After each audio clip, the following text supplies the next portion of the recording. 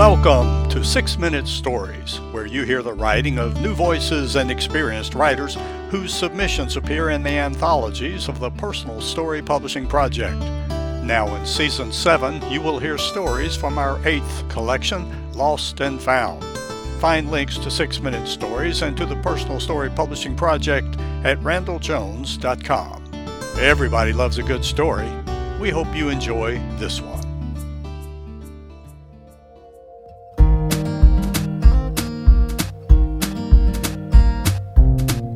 In Transition by Jane Satchell McAllister. Having enjoyed near-perfect health my entire life, I find myself surprised and completely unprepared for the changes in my body and health entering my senior years. What possible evolutionary benefits exist for thinning hair on my scalp and errant chin whiskers on my face? The age spots on my hands resemble a sepia-toned Jackson Pollock. I sometimes wonder whether I am missing much with my reduced hearing capacity. Cataract surgery and vaccine responses figure into conversations with friends. Learning prescription drug names poses as great a challenge as negotiating Russian subway station names in Cyrillic. Please tell me I am not the only one who wanders around the house looking for the eyeglasses perched on top of my head. The pleasant challenge 20 years ago of practicing yoga poses requiring balance and flexibility now represents a Sisyphean task. Falling tree pose, anyone? Our pit bull performs the only downward-facing dog pose in our house these days. I joined my niece's weekly Zoom class for brisk 30-minute exercise sessions focused on core strength. When did 30 minutes become such an interminable duration? A fast metabolism since childhood let me eat whatever and whenever I wanted. Now, dinner later than 6:30 guarantees a restless night with a too full tummy. My usual nightly glass of vino retired along with me. Waking up with a fuzzy head got old faster than I did. Such minor irritations fade in light of more pronounced changes requiring attention. Discovering that I had developed extremely high cholesterol, my physician recommended a statin. My lifelong aversion to taking pills led to a year-long struggle over necessity and dosage, until one day my best friend wisely advised, "Grow up. It is something outside your control, and I have been taking statins for decades." So that health challenge is better managed, though I continue to feel piqued with the daily pill taking. In the process of studying aging, I read a book by a respected physician on the factors that seemingly contribute to longevity and a healthy brain. The book provides a useful checklist of risk factors and an action plan for tackling the issues. I am in trouble from the starting block. Not since my first pop quiz in 8th grade Spanish have I scored so badly on an assessment. Clearly, work needs to commence. Aggravation and humor vie for dominance as new issues crop up, and aggravation usually wins.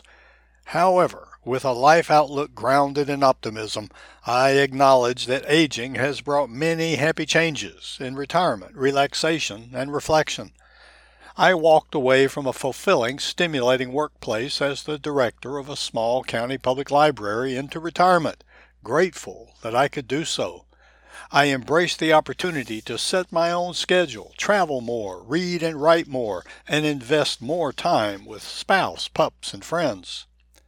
While travel has consistently been a part of our lives, retirement enables us to travel across our country for much longer periods of time, even to the remote wilds of Big Bend National Park in southwest Texas, where I ascended the steep Lost Mine Trail for splendid early morning views, even though I did not set any land speed record. Adding car camping, backpacking, and kayaking to my repertoire opens up more spectacular wilderness areas. In retirement, social interactions with friends, neighbors, and community seem easier to arrange. Dinner get-togethers with friends feature enjoyable conversation and much laughter. An informal book club gathers avid readers, discovering new authors, some of whom begin to feel like old friends. Several college-era friends stay connected with daily text exchanges of Wordle scores, accentuated by periodic visits and travel. Walking the pups around the neighborhood ensures at least one pleasant conversation with neighbors almost daily. Perhaps most importantly, time for reflection abounds. I may not have made a splash on the world stage, but hopefully my work with the public library and the local humane society has generated lasting positive ripples in my local community and among my circle of acquaintances. If the final curtain falls at death, then I wish for a legacy of kindness, accomplishment, and adventure. If reincarnation awaits, then I hope that good karma makes me a volcanologist the next time. If a spiritual afterlife follows my last breath, then I tremble in eager anticipation of reuniting with loved ones, including my beloved dogs. Regardless, I feel tremendous gratitude for the life gifted to me and joy for the experiences and people that accompany me along the way. Now, what new discovery awaits today?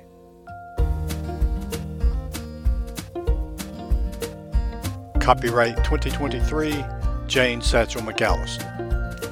Jane Satchell McAllister's writings draw inspiration from the wide variety of people and places she encounters, from her home base in Davie County, North Carolina, to rich adventures across our country and abroad.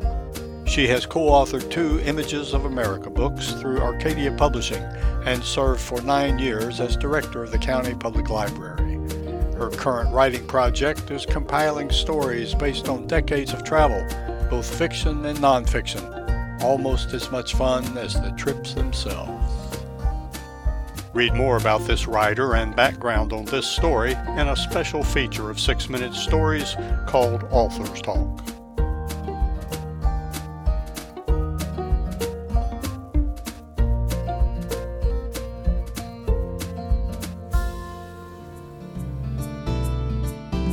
Thank you for listening to another 6-minute story.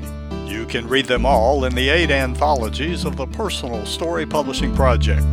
Find the link to our online store at randalljones.com. That's RANDELL Jones.com. There you can learn about submitting your own story for consideration for our next Personal Story Publishing Project. And remember, everybody loves a good story.